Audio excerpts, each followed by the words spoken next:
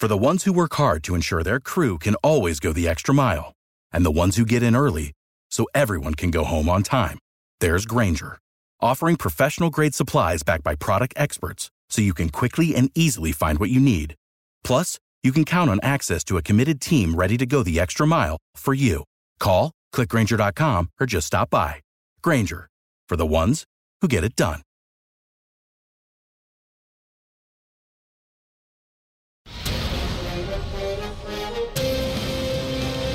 It's time for a Big Blue Kickoff Live. Nobody can ever tell you that you couldn't do it, because you did. On Giants.com. You know what I saw? New York Giant Prime. And the Giants mobile app. 17-14 is the final. One touchdown, we are world champions. Believe it, and it will happen. Part of the Giants Podcast Network. Let's go out there like a bunch of crazy dogs. Have some fun. Hello again, everybody, and welcome to Tuesday's edition of Big Blue Kickoff Live. I'm Paul Dottino. He's Super Bowl champion Howard Cross.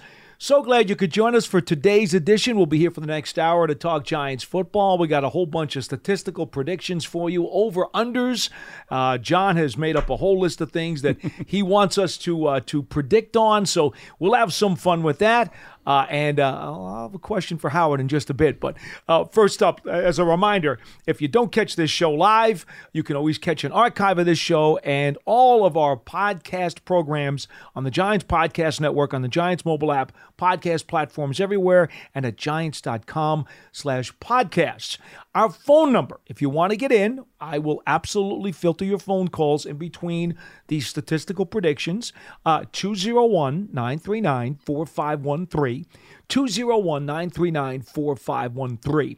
Howard, the news of the day, before we get to the actual prediction stuff that we're going to be doing, I wanted to just go over a couple of notes with you from the OTA the Giants had this afternoon.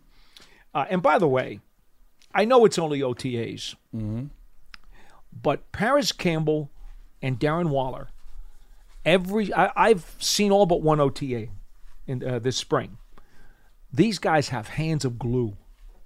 I mean, they have been impressive upon impressive upon impressive during every single one of these sessions that, like I said, I've only missed one so far.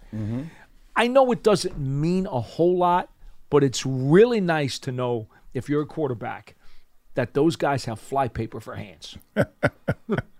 I think it's funny that, like, you know, when you run around in pajamas and a helmet and catching passes and nothing, there's no element that's really bothering you. You're not going to get hit, right? It's kind of like being at the driving range and hitting balls on that flat surface on that turf. The club skips and hits it perfectly every time, and then you get out there in the middle of the green fairway and a big chunk of mud comes about this wide off the ground. Pearson can relate to that. It's just something going on that, you know, hey, the driver of the range is a liar. Don't trust the driving range. It all looks good now. Yeah. There's nothing. There's no contact. There's no anything. Exactly. That's true. You're just out there running routes, basically, and you should catch the ball. If you're not catching the ball in this time of the year when there's nothing going on, you're not going to catch it when there's something going on. So it looks good. It looks impressive. But again, it's pajama practice, and it's okay. Just a couple of real quick highlights. Jalen Hyatt had a real nice stab in the end zone when he reached up. Again, there's no contact involved, but reached up and made a nice fingertip grab inside the back line of the end zone. And it's nice to see him do some exciting things. How's his routes?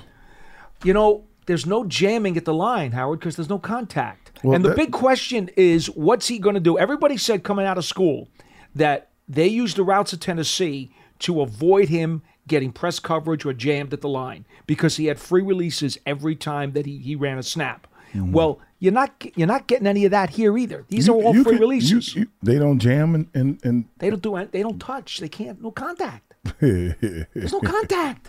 This isn't like when you were at camp. We got after them. I know you did. I know you did. All right. Well, you know, Banks was loving that stuff. I know Banks and Pepper, everybody. It was but crazy. They don't do that anymore. So we still don't have an answer to how Jalen Smith is going to do against physicality. But how's his routes look on the top end? Looks really good. Okay, so that's all I'm worried about. Because if he's as fast as they're saying he is, not many guys are going to try to jam him. Because once you miss the jam, and you can only jam him for 5 yards, and after 5 yards, if he takes off and you can't keep up, they're going to be sitting off of him a little bit. So All it takes is one big deep ball to burn somebody, and the jam's over. All right. So anyway, Hyatt has had a good spring. Defensively, I just noted a couple of things here. McKinney had an interception today. Onyeware had an interception today.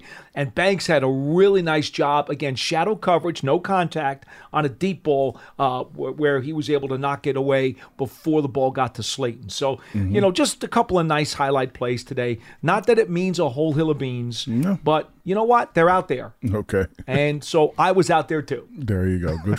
I'm glad you had some chance to do that, Paulie. Hey, no place I'd rather be. You know that, Howard. I got you. All right. So before we get to our statistical over-unders, and we're going to have a lot of fun with that. Again, 201-939-4513.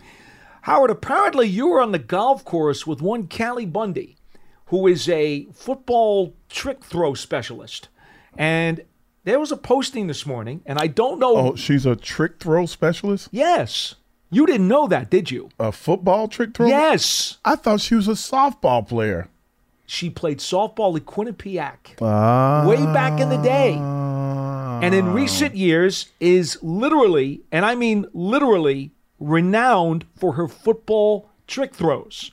She's been on ESPN and NFL Really? Network. Oh, yes. She basically had you hook, line, and sinker like a ringer. No, she didn't. She missed that can like 10,000 times. I was standing in the we were waiting. So the Twitter is fake. The Twitter is like the one time she hit it. Oh, she's been exposed. She was sitting out there like one. They're like, how many times do you think it's gonna take us? Is this and she looked at me, I'm like, this could take you all day. She goes, all day. I'll get it on the next one. I'm like, go for it. And she hit it. If you would have, did you see how shocked she was?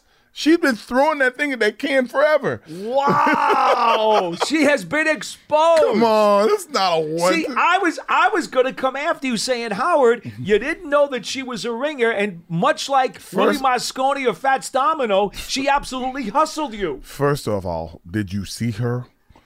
Yes. She's slightly distracting. I understand that.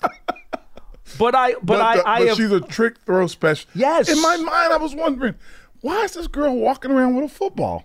Because that's what she does. Okay. And on live television, she's done a number of those football trick throws, which have actually gone well. So she is an accomplished football trick throw specialist, which is why when the posting went up on Twitter this morning, it was believable because she has a reputation for doing that. For standing there while we're sitting there watching her and missing that many times. And well, not for missing. So now it does make one wonder as to how many of her videos are not necessarily as genuine as one might think. She's an extraordinarily athletic young lady. There's no question. And it looks like she can throw the ball. You know, she mishandled a couple of them, but, you know, and if she really is doing it, I would assume she would clip her nails just a little more. Because every time she threw the ball, you hear that zzz. I'm like, she's gonna rip one of them bad boys off. She was a third baseman at Quinnipiac University back in the day. She said, "Yeah, what's up? Hit me." I'm like, "Okay, keep it up." Then became a women's bodybuilder, and then became a football trick throw specialist. She does a lot of spokesman kind of things, and she looks like she'd be a spokesperson. Oh, yeah, for sure, girl. For sure. The football trick throw thing, though, I'm just not sure about. Okay, well, now that we've gotten that taken care of, and she's gonna come looking for me for saying that out loud, but come get me. We can gamble on it if you want. We believe in the truth here at Big Blue Kickoff Live, Howard.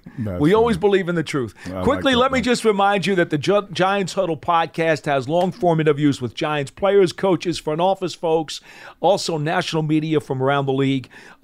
Listen to it when you get a chance. There's some good stuff on there, and you can always click as the favorite so that you like it, and it helps the ratings and helps keep the show alive. Also, the Giants season ticket packages and single game tickets are out. They're on sale now. Don't forget, you can see the Giants at MetLife Stadium this season. Visit Giants.com/tickets to secure your seat. And also, let's not forget the Giants TV streaming app.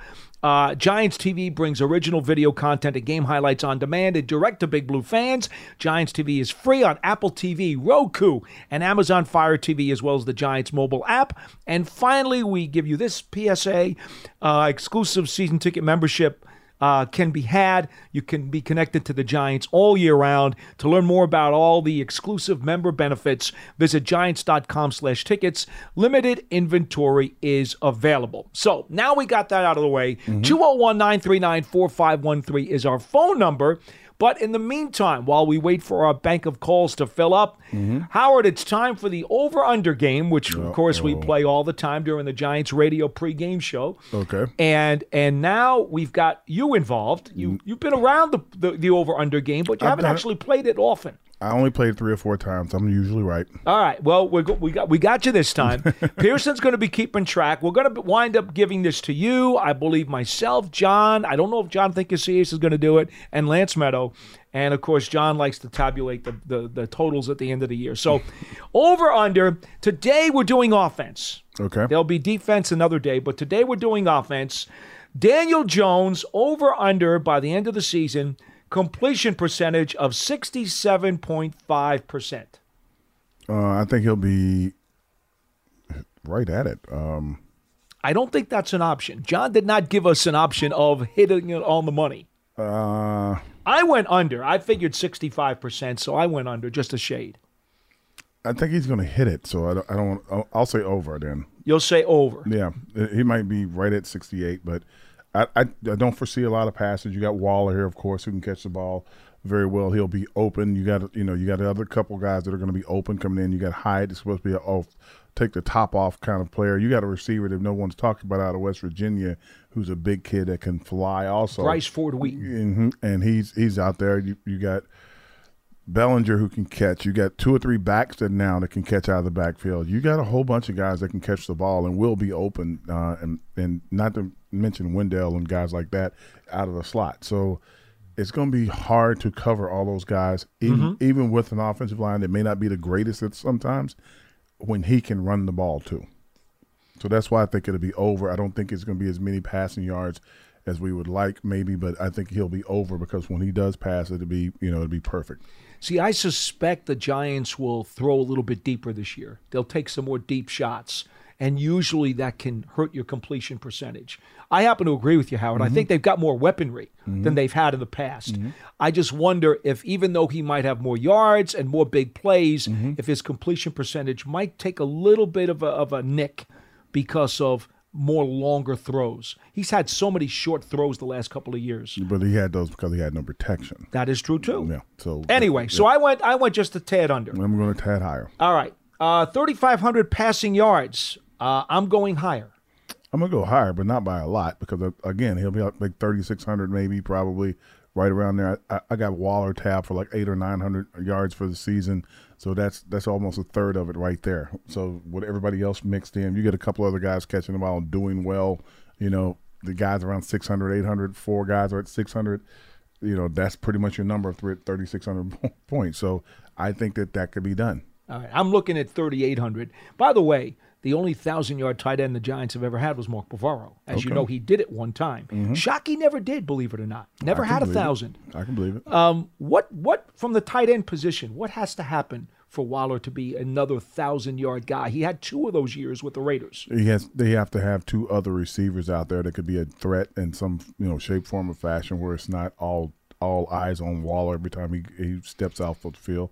So if he gets on the field and there's another receiver on the far side that you got to pay attention to, a guy outside of him that you got to pay attention to, and probably a back that could come out of the backfield and catch the ball, he's going to have over 1,000 yards easily. He's one heck of an athlete. Yeah. I'll tell you what, man. He looks like the prototype forward for the NBA. Well, he really has skills. Let's make sure he stays healthy, then we'll have a great season with him. All right, Daniel Jones, total touchdowns. That's running and passing. 29.5, says John. I went slightly over. He's going to have more than that. He's going to have more than 30, just out of touchdown passes. I think the touchdown passes are going to be pretty high. He'll be over 20 in touchdown passes. Yeah, so yeah, I got him over 30. I concur with that. I think he'll have a lot fewer rushing. He won't need to. That's my point. Yeah. I think the Giants' offense is so much better now. He will not have to run as much. And when he does, he's going to score because there will be nobody around because they'll be chasing Waller and everybody down the field. Well, 650 rushing yards is John's over-under number, and I went under on that one. He had over 700 last year. It's definitely going to be under. He's not going to be able to. He's not going to have to run as much as he did last year. I totally concur with you on that, Howard. All right, Saquon Barkley. We got 3 numbers for him. 1,300 rushing yards, which is a number that he's had twice in his career so far. I went slightly over. I'm going under. Okay. And I'm going to go under because the offense is going to be evolved and it's not going to be, so run heavy. It's going to still have a feature the run, but it won't be run heavy. And I think that if he's going to get 1,300 plus yards, he's going to have some breakaway runs. That's why I think he'll do it. Okay. Because I think that the back sevens are going to have enough of trouble covering all the Giants' targets that he will find space, get to the second level, and make more bigger runs than he had last year. I hope so. 55 receptions for Mr. Barkley. I'm going under. Definitely under. We have too many backs that can catch the ball. And I don't think that it has to be he doesn't have, we also have a young back out of Oklahoma who can run and catch. Eric Gray. Yeah, and he will play a role in the offense. I'm predicting that now. The other backs we had last year could run and catch, so there wasn't no big drop-off there. Barkley is special. I don't want to sound like I'm downplaying Barkley, but I think there's a lot of backs that are going to be coming out of the backfield catching the ball, and he will be on the field a lot more than he was last year because he's not going to want to let those guys have that much time. And quite frankly, a lot of times in previous years when Barkley was a safety valve, he was so much a big part of the offense. Yeah. They've got other weapons now, Howard. Yeah, so I'm with you. Yeah, there'll be quick throws, and the guys will be open. All right, total touchdowns for Barkley. That's receiving and rushing 10.5. I say over. I think he's going to have a lot of rushing touchdowns once they get down inside the 5. I really hope so. 10.5. And what's he been averaging when he's healthy? Yeah, he had double digits last year. Had 11, I think. I'd have to check it. Then we would be saying, hold on, let's just think this through. 10.5. He would factor into the 30 that you have up there. That would be. Barkley ran for 10 last year and did not catch one. So it was 10. He had 10 last year. I thought he might have had 11. I'm going to say he has 12 this year. I'm going to say lower. You'll say lower? Yeah, okay. He'll have 10, but I don't think he'll go a lot higher than 10. Okay, very good.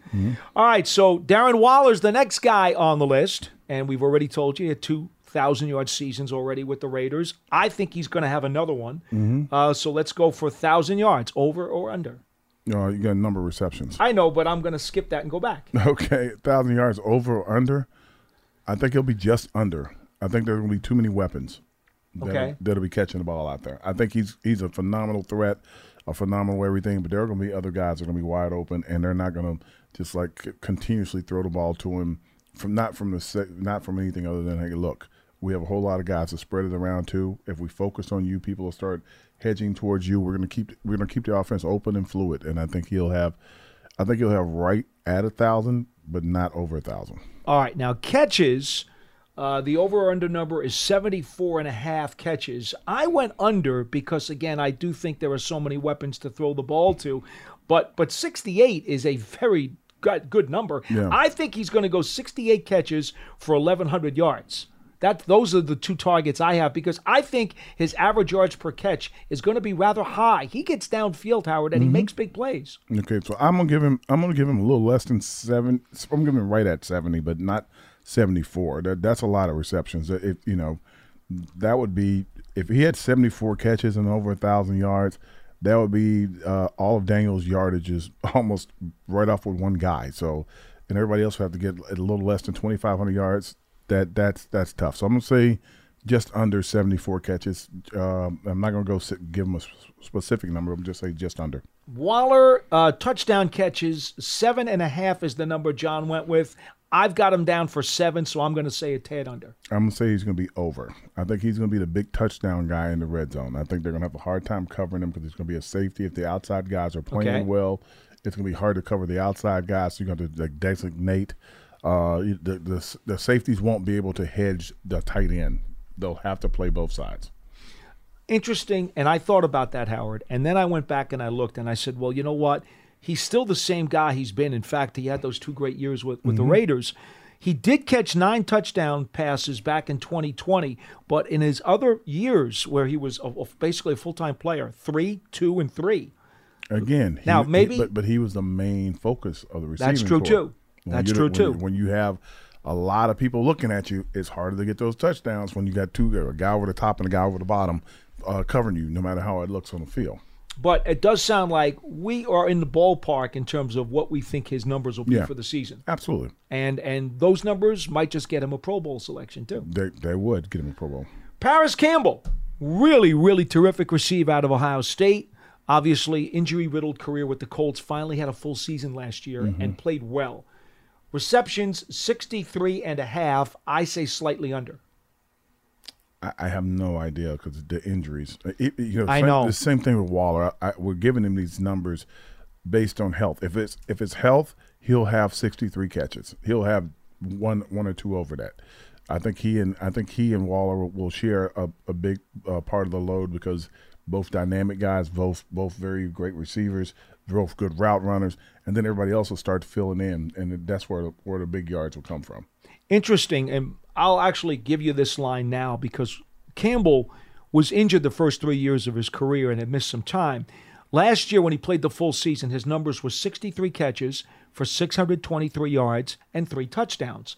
John's over-under numbers are 63.5 catches for 625 yards and 3.5 touchdowns. He basically took last year's stat line, and he's asking us over-under last year's stat line because it's the only healthy season he had where he played most of the snaps. With that said, I'm going to go under on all of it, and this is why I'm going to go. And I am going under on all 3 as well. And this is why I'm going to say under on all of it. And you went. Oh, I went over. I went over on yardage. I'm sorry. I went because I had him for 630 yards. Yeah. So here's why I'm going to say under on all of it. If these are his stats, he gets 600. He gets 63 yards, 63 receptions, 63 and a half, or 63 receptions.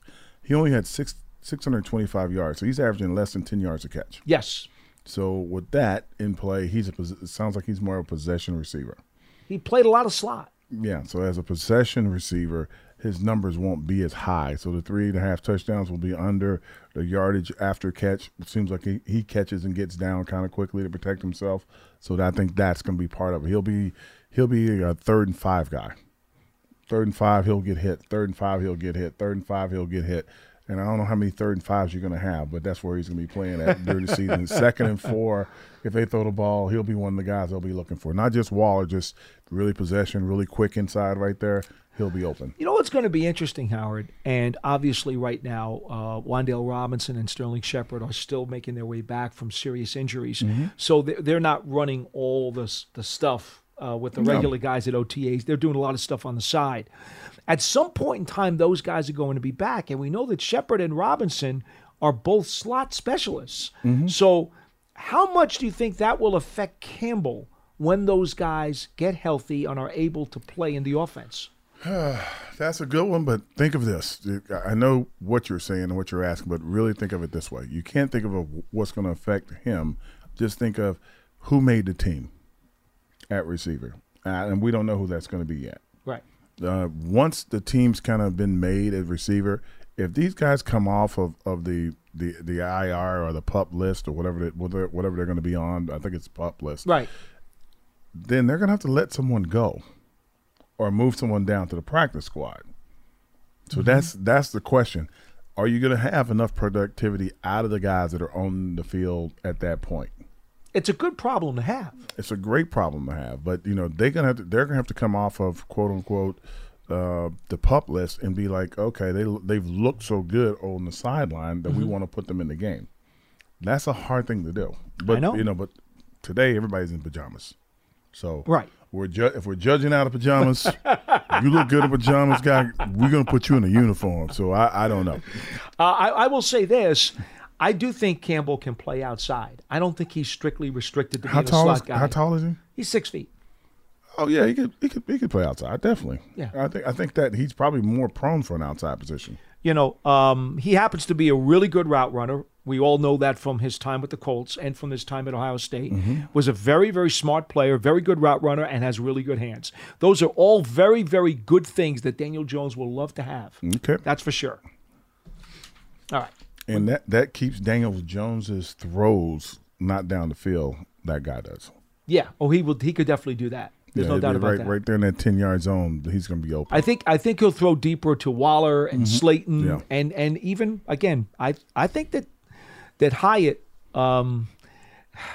I know it's shirts and shorts, but Hyatt's impressed me so far. Yeah, he's a.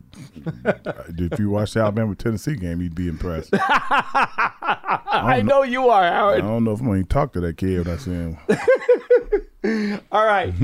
We flop it to the other side here. Team offense.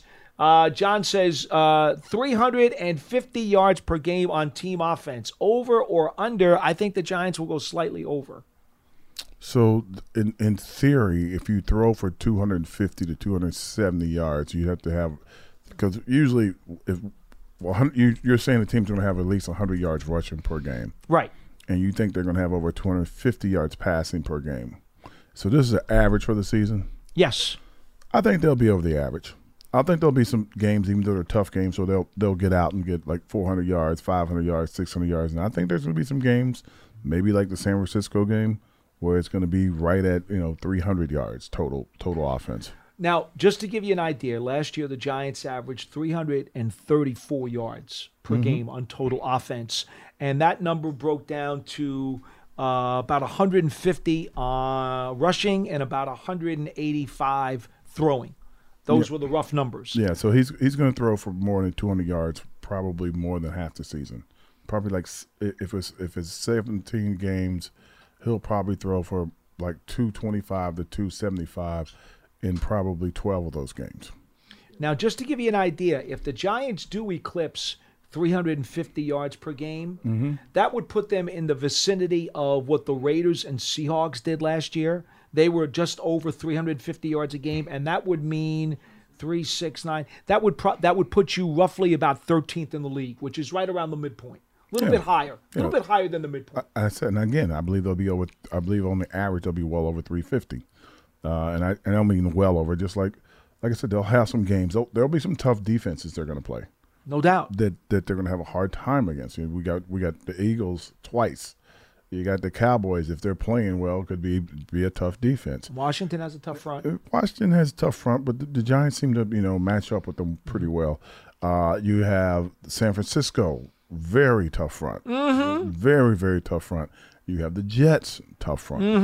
And then after that, like everybody else is kind of blending in. But those teams specifically, those are tough teams. I went for 355 yards, so I'm going slightly over. Yeah, I didn't give a specific number, but I'm saying it's going to be over. Points per game. Last year, Giants were at, let me see if I can find it here. They were a little bit over 21 points a game, 21 and a half. I think they're going to. He's got them at 23.9. I was going to say they're going to be at 24 points a game, and just on average. And I'm going to say this is why you have Waller in the red area. That's going to be big. You're going to have Hyatt. That's going to possibly with Slayton. If Slayton, if they both are productive players, they're going to have at least between the two of them, they'll have at least 4 to 5 catches over 40 yards going to the end zone. Okay. Because if you're coming up to cover Robinson, if you're coming up to cover somebody one Campbell, if you're coming up to cover Saquon or one on the backside of the backfield, all of a sudden those guys on the outside are loose, and if they're loose, they're gone. Getting 24 a game, and I have them at just over 24 a game, so I'm going over as well. That would put them right at the top 10 in the league. Yeah, I think that's where they are. And I think that's realistic. I think that's kind of where they are, though. They're I'm right. with you. Like they're right, like 9, 10. They're right in that area.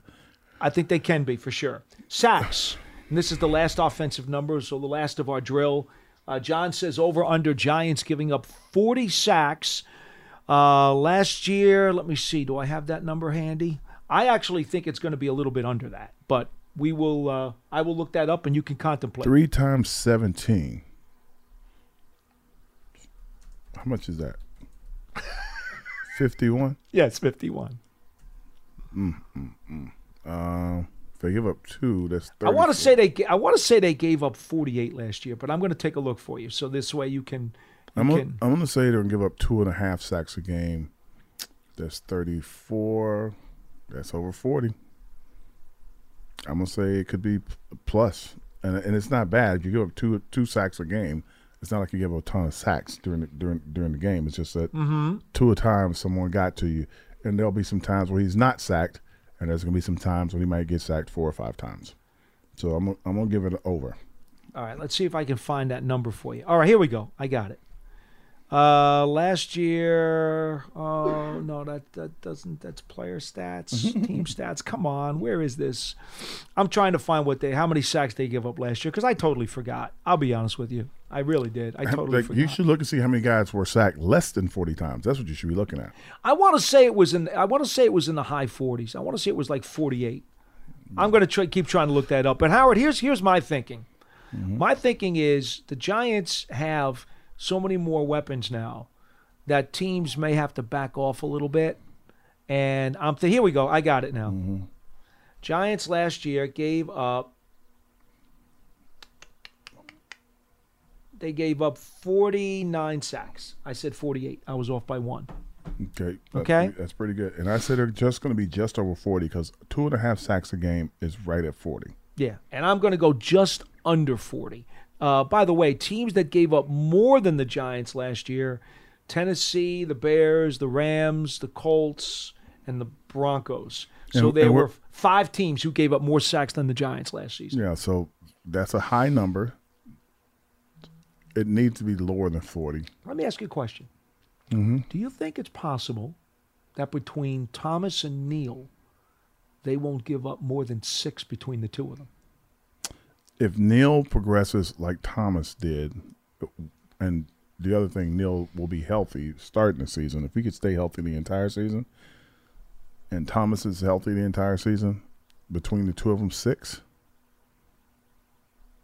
I think they'll be right at 6. I think there's going to be some guys out there. Bosa is coming to town. You gotta, you can't, they might flip him from side to side to try to find a weak spot. You have Michael Parsons that you got to play against twice a year, right? So that guy could be a problem by himself. Believe it or not, he actually has not really been a sack master against the Giants. I know, but that's because he's been everywhere. I think they're moving him to outside rush guy the entire time. You have the Eagles who had 4 players with double-digit sacks last year. So between the Eagles, the Cowboys, the Niners, and I'm not really sure if there's another really awesome front that we're going to play against. Washington plays pretty well, but we do a little bit of everything against them. Just those 3 teams, and 2 of those teams we play twice. That's 5 games.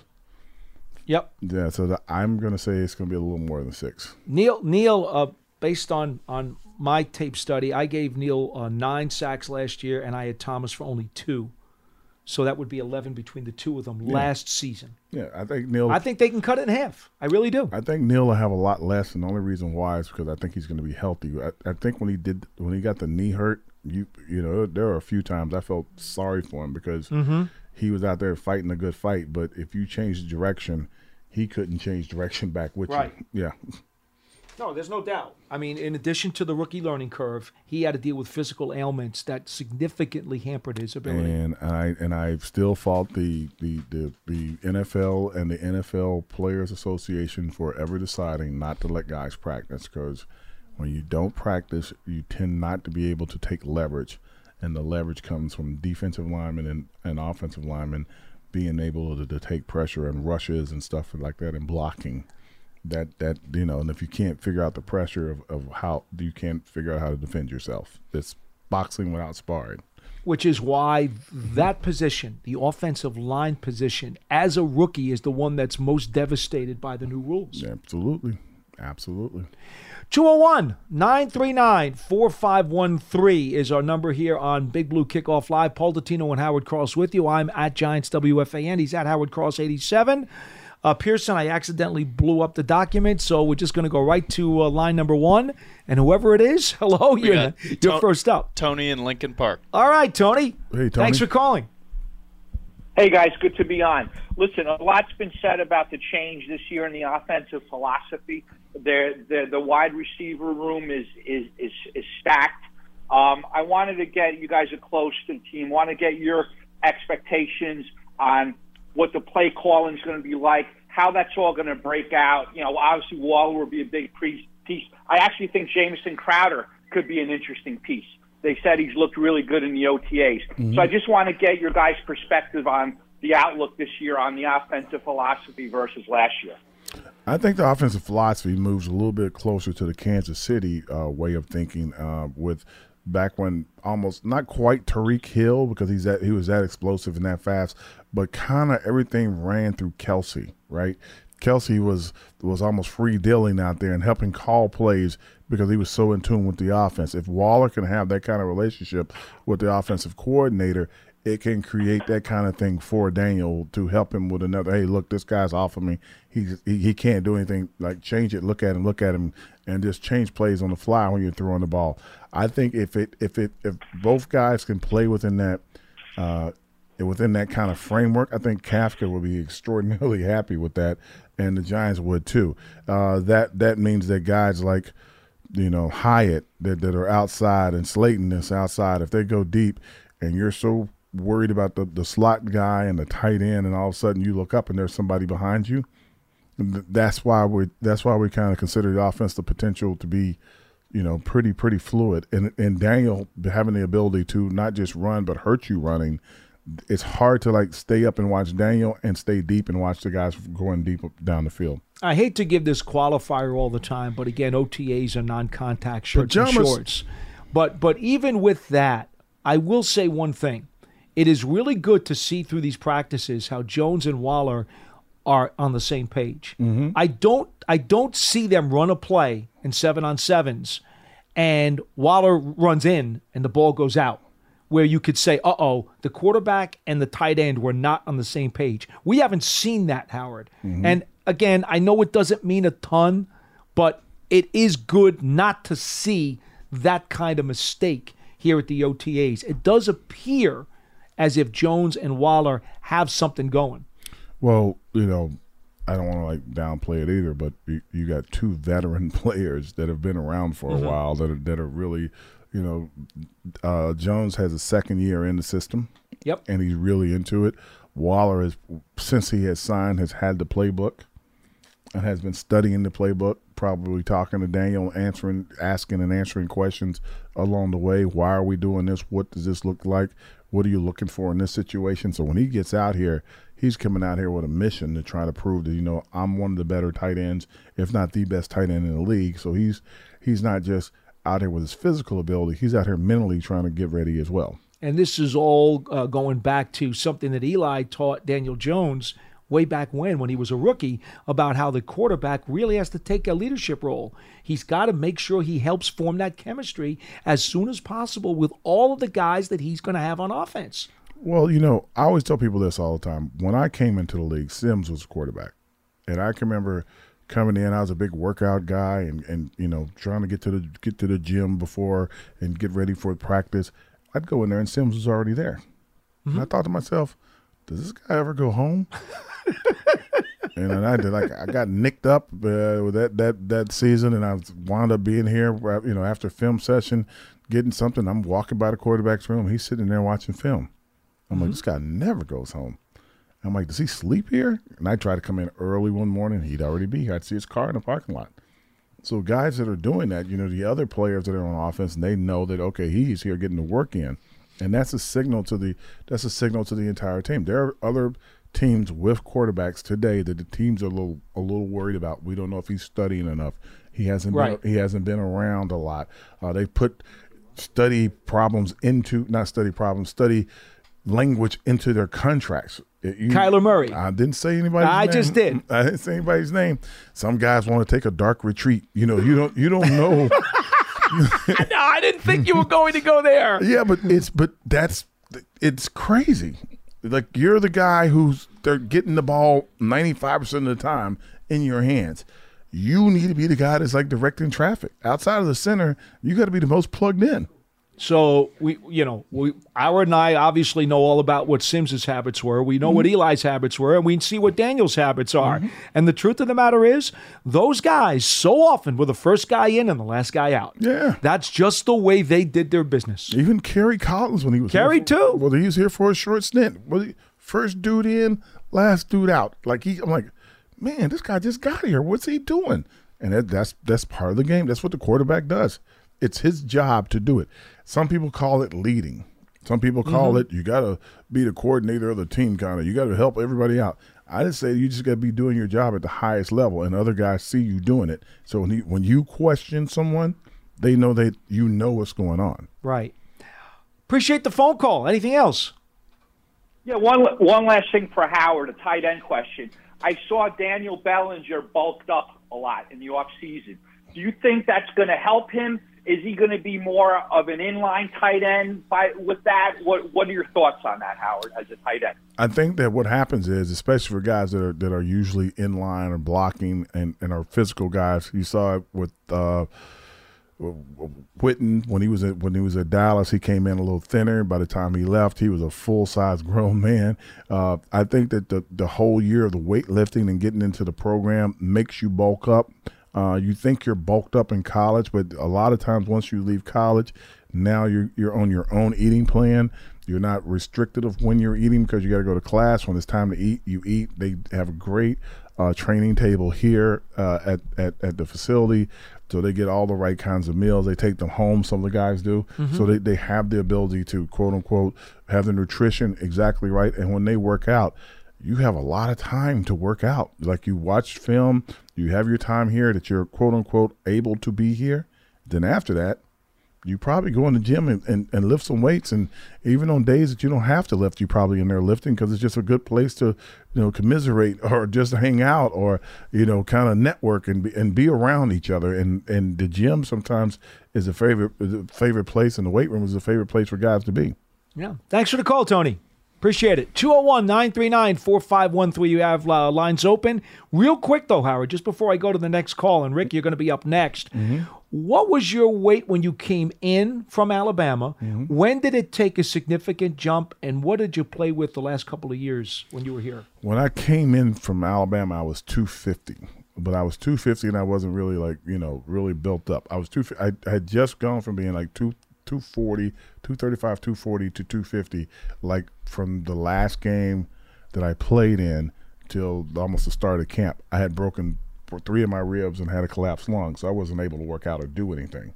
So I don't remember that. Wow. Well, I did my last game of my college career. So once I got here and I was quote unquote healthy again and I could run at full speed again, all of a sudden my weight dropped way back down. So I was about 245 when I first started out, and I was like, man, this is going to be rough for me if I don't gain some weight. And they're like, well, you don't have to gain weight. This is the size of all the tight ends in the league. I'm like, yeah, I look like a coat hanger. This is not imagine. I'm like, I need to do something here. And it was funny to me, but I really started, really concentrating on lifting and stuff. And I held a lot of records at Alabama for lifting. I think I cleaned and pressed 405 or something at one point, and I was squatting almost 700 pounds. So you take real pride in lifting. I come in and Sims is doing reps with the cleans at 315 pounds. I'm like, that's a quarterback. I am not putting up with that. Let me get over here. So that was the whole mentality. Remember what Bill used to say? Phil's not a quarterback, he's a football player. Yeah. So my last year, I probably, I had microfracture surgery, I think a year or so before on my knee. And again, that inhibited the workout. So I probably ended up my career at 270. And I was starting to cut weight and get back down. Then 9/11 happened. And I'm like, okay, this might be my last season. So I go home and take care of them babies. So I made a run for it. 201-939-4513 is our number here on Big Blue Kickoff Live. We go to Rick in Houston. You're next on the show. Hello. H-Town. Hey, guys. How you doing? Very good. Well. Thanks for calling. So, calling from Houston, but funny story is I'm a Giants fan that's a San Francisco native. Okay. That's funny. So, but I love the Giants. And Howard, it's good to see you on this show. I love seeing players on this show that, I grew up watching because I'm 50 years old. So I started with the Lawrence Taylor era and been a Giants fan all the way through. So I enjoy watching you. Oh, I appreciate that, brother. I really appreciate that. Yeah, no problem. So I'm calling today. I know we spent a lot of time talking about the offense and Daniel and, how it's going to look and the draft picks. But I want to talk about the defense a little bit. Okay. I I know I like the additions we made. I love Okereke and the defensive line additions they made. I wanted to get you guys' opinion on, because I feel like the defense is just that close. There's just a couple pieces missing to put us over the top as, like, say, a top 10 defense in the league. And those 3 spots I see are linebacker next to Okereke. You know, that spot's kind of seems kind of up for grabs right now. The safety spot next to McKinney, and the slot corner, because I got a feeling Banks is going to start aside opposite of Dory at that slot position. That seems like a good camp battle too.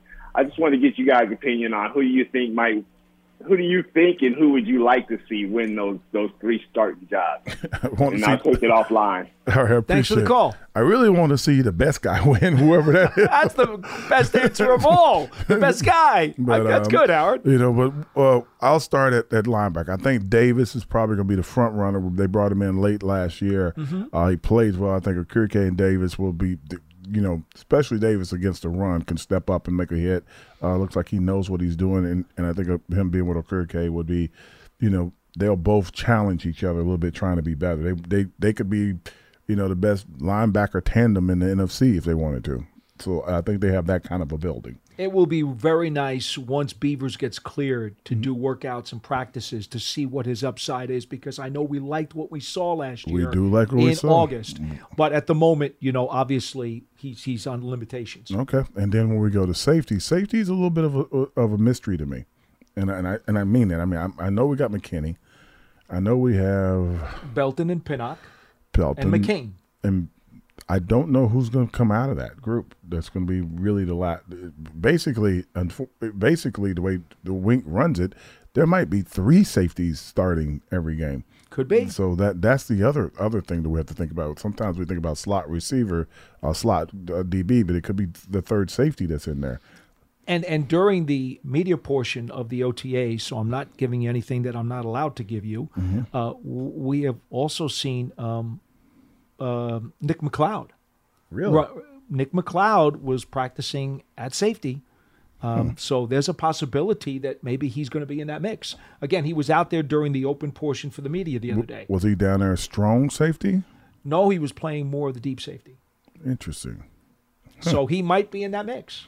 So there's another guy. Now, at corner, the slot corner, I know Darnay Holmes has been the guy.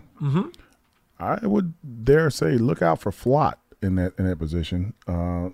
He the corner out of LSU. He has great ball skills. He does. He has good quickness, right, and solid speed.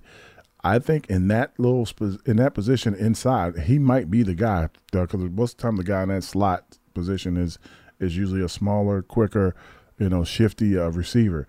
If a tight end moves into that spot, he'll be out, and one of the safeties will have to come down to get to him. But I think mix and match kind of thing, matchups. It'll be a lot of matchups, and it depends on, you know, what Wink's calling defensively as well. I mean, like the defense isn't built for a lot of interceptions because they play a lot of man-to-man, so their back's always to the ball when the ball's in the air. But at that position, you need a guy that can, you know, make quick decisions. I don't know if they're going to do that because they probably want to, you know, keep him focused on the outside because he played a lot of the outside last year, but he might be the guy that could challenge Holmes for that position. The other guy on the roster who has NFL experience in the slot is Bobby McCain, the safety they signed from Washington, who did come down and play a number of snaps in the slot. So he has that on his resume. Whether or not that helps him gain those snaps here, I don't know the answer to that yet. Again, it's a different defense, you know, and Wink's defense, he needs guys that can really cover on the outside. That's why they got Banks in the first round. So if you get 2 guys, Adoree and Banks on the outside, and they're covering and holding up their end of the bargain, then the slot guy becomes a more important guy, and then you got to find a guy that can actually be there and cover him. Unfortunately, sometimes teams slide their better receivers to slot just so you can't put your hands on them. I'm going to ask you a different question, building off of what the caller just asked us. Behind the injured somewhat Ojolari, who has obviously missed time, and behind Thibodeau, who was hurt a little bit and then came on strong the second half of the season, who do you like as the next best pass rusher on this team. We know that Zimenez has had his injury problems, but has had some moments. We know that Ellison Smith has just had a lot of injury moments and has never really been able to show what he brought to the table when he was drafted. Where do you, Tamon Fox also had some flashes last year. Who do you see emerging as the number 3 edge rusher out of those guys? You also forgot Ward. Ward is more of a run stopper and an edge setter than he is a pass rusher, though, Howard. I agree, he is. But at the same time, when needed last year, he was a utility guy and he did a lot of everything. Yes. But if I had to pick another edge rusher, and not just a rusher, but an edge rusher, I'm going to have to say Zimenez is going to have to be the guy he's going to have to be the guy that steps up the most. Okay. And the reason why is because he's the longest tenured guy here. Mm-hmm. If one of the young guys steps up, one of the 2 guys they're kind of quote unquote kind of almost behind him start to step up, he's out. And he knows that. So he'll be the guy. And if he's not thinking that way, then he's been, he's not looking at the league properly. He's going to have to be the guy, and he's got to know, I got to step up. This is my chance to make my mark so I can build a market, not just with the Giants, but with the league for my wares, because this is his big year. He's under a 1-year deal, right? Yes. He just re-signed after the draft. When they did not take any additional edge rushers in the draft, they brought him back. 1-year deal. 1-year deal. So that is an indicator, hey, look, this is your prove-it year. So now he's got to prove it. So I think Zimenez is going to be the guy, and the reason he's going to be the guy is because everything's riding on how he comes out of this season.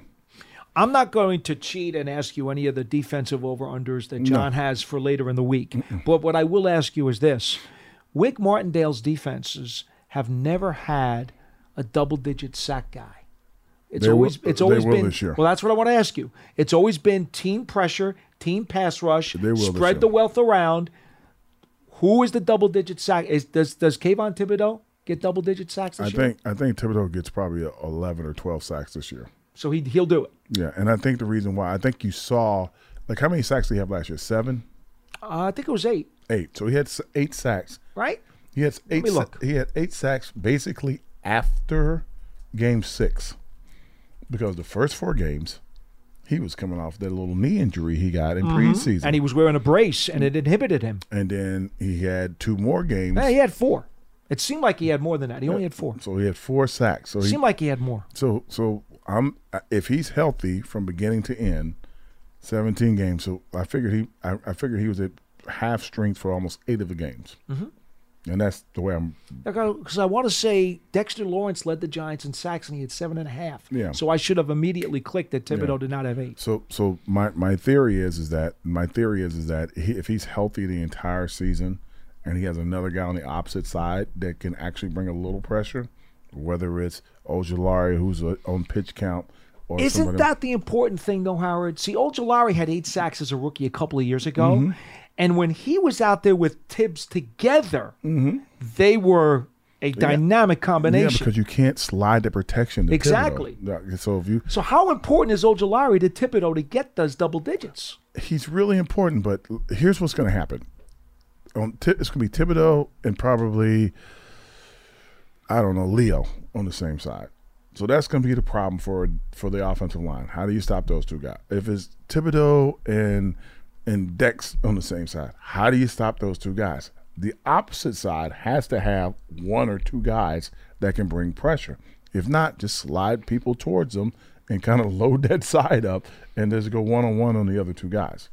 Now, in saying that Zimenez has to be the guy to step up, is there any way that we could even predict realistically what the upside is on Fox and what Ellison Smith might be able to bring? Or is it simply that we haven't seen enough to really have any clue? Just look at whoever's playing safety and whoever's rolling down the box. That's going to be your other big sack guy, because that's the way Wink's defense kind of runs. Well, I'm not suggesting that Smith or Fox are going to be a big sack guy. I'm not suggesting that. What I'm asking you is, can we even truly identify what they can become? We haven't seen enough of Smith. You can identify, but again, I know that it's a convoluted answer, but the reason why you can't have a straight line answer, because Thibodeau is going to be a great player. Yes. He has all the tools. When healthy, he's going to even be better, and he's going to get stronger and better every year, and he wants to be good. Mm-hmm. So you've got to have a guy on the opposite side with similar abilities and attitude. It's got to be a competitive guy. If Ojulari can stay healthy, which he can't because they draft him knowing that he's going to be on a pitch count, you need two guys to be Ojulari when Thibodeau is in the game. Right. So, and the other two guys are going to have to be, Zimenez and Fox, Zimenez and Smith and Fox. It's got to be two of them together are going to have as much production as Thibodeau's having on the opposite side. And right now, that's a question mark because we haven't seen the resume prove it yet. Well, and again, don't for the fans that are listening, don't look at it and go like, oh yeah, you're right. There will be somebody who's going to shake loose in the next few weeks or right around what we're in June. Somebody else shake loose that has comes from a double-digit sacks in his history that will possibly show up on the Giants roster. Well, you know what's interesting about that? And a lot of fans been hitting up on Twitter and so forth and so on. Leonard Floyd just signed with the Bills. Mm-hmm. And that guy's certainly an accomplished pass rusher. He's a decent pass rusher. So, in any event. Yeah. Howard, that'll do it for today's show. As always, Paulie. Always good to be with you. Folks, if you want to reach him, he's at HowardCross87 on Twitter. I'm at GiantsWFAN. That'll do it for today's edition. The program will be back tomorrow. We will not. We've got the day off of the show. Jot down the number 201-939-4513 if you choose to call. And, of course, you can always catch this program on the Giants Archive. It's part of your Giants podcast platforms everywhere and at giants.com/podcasts. For Howard, I'm Paul. We'll see you next time.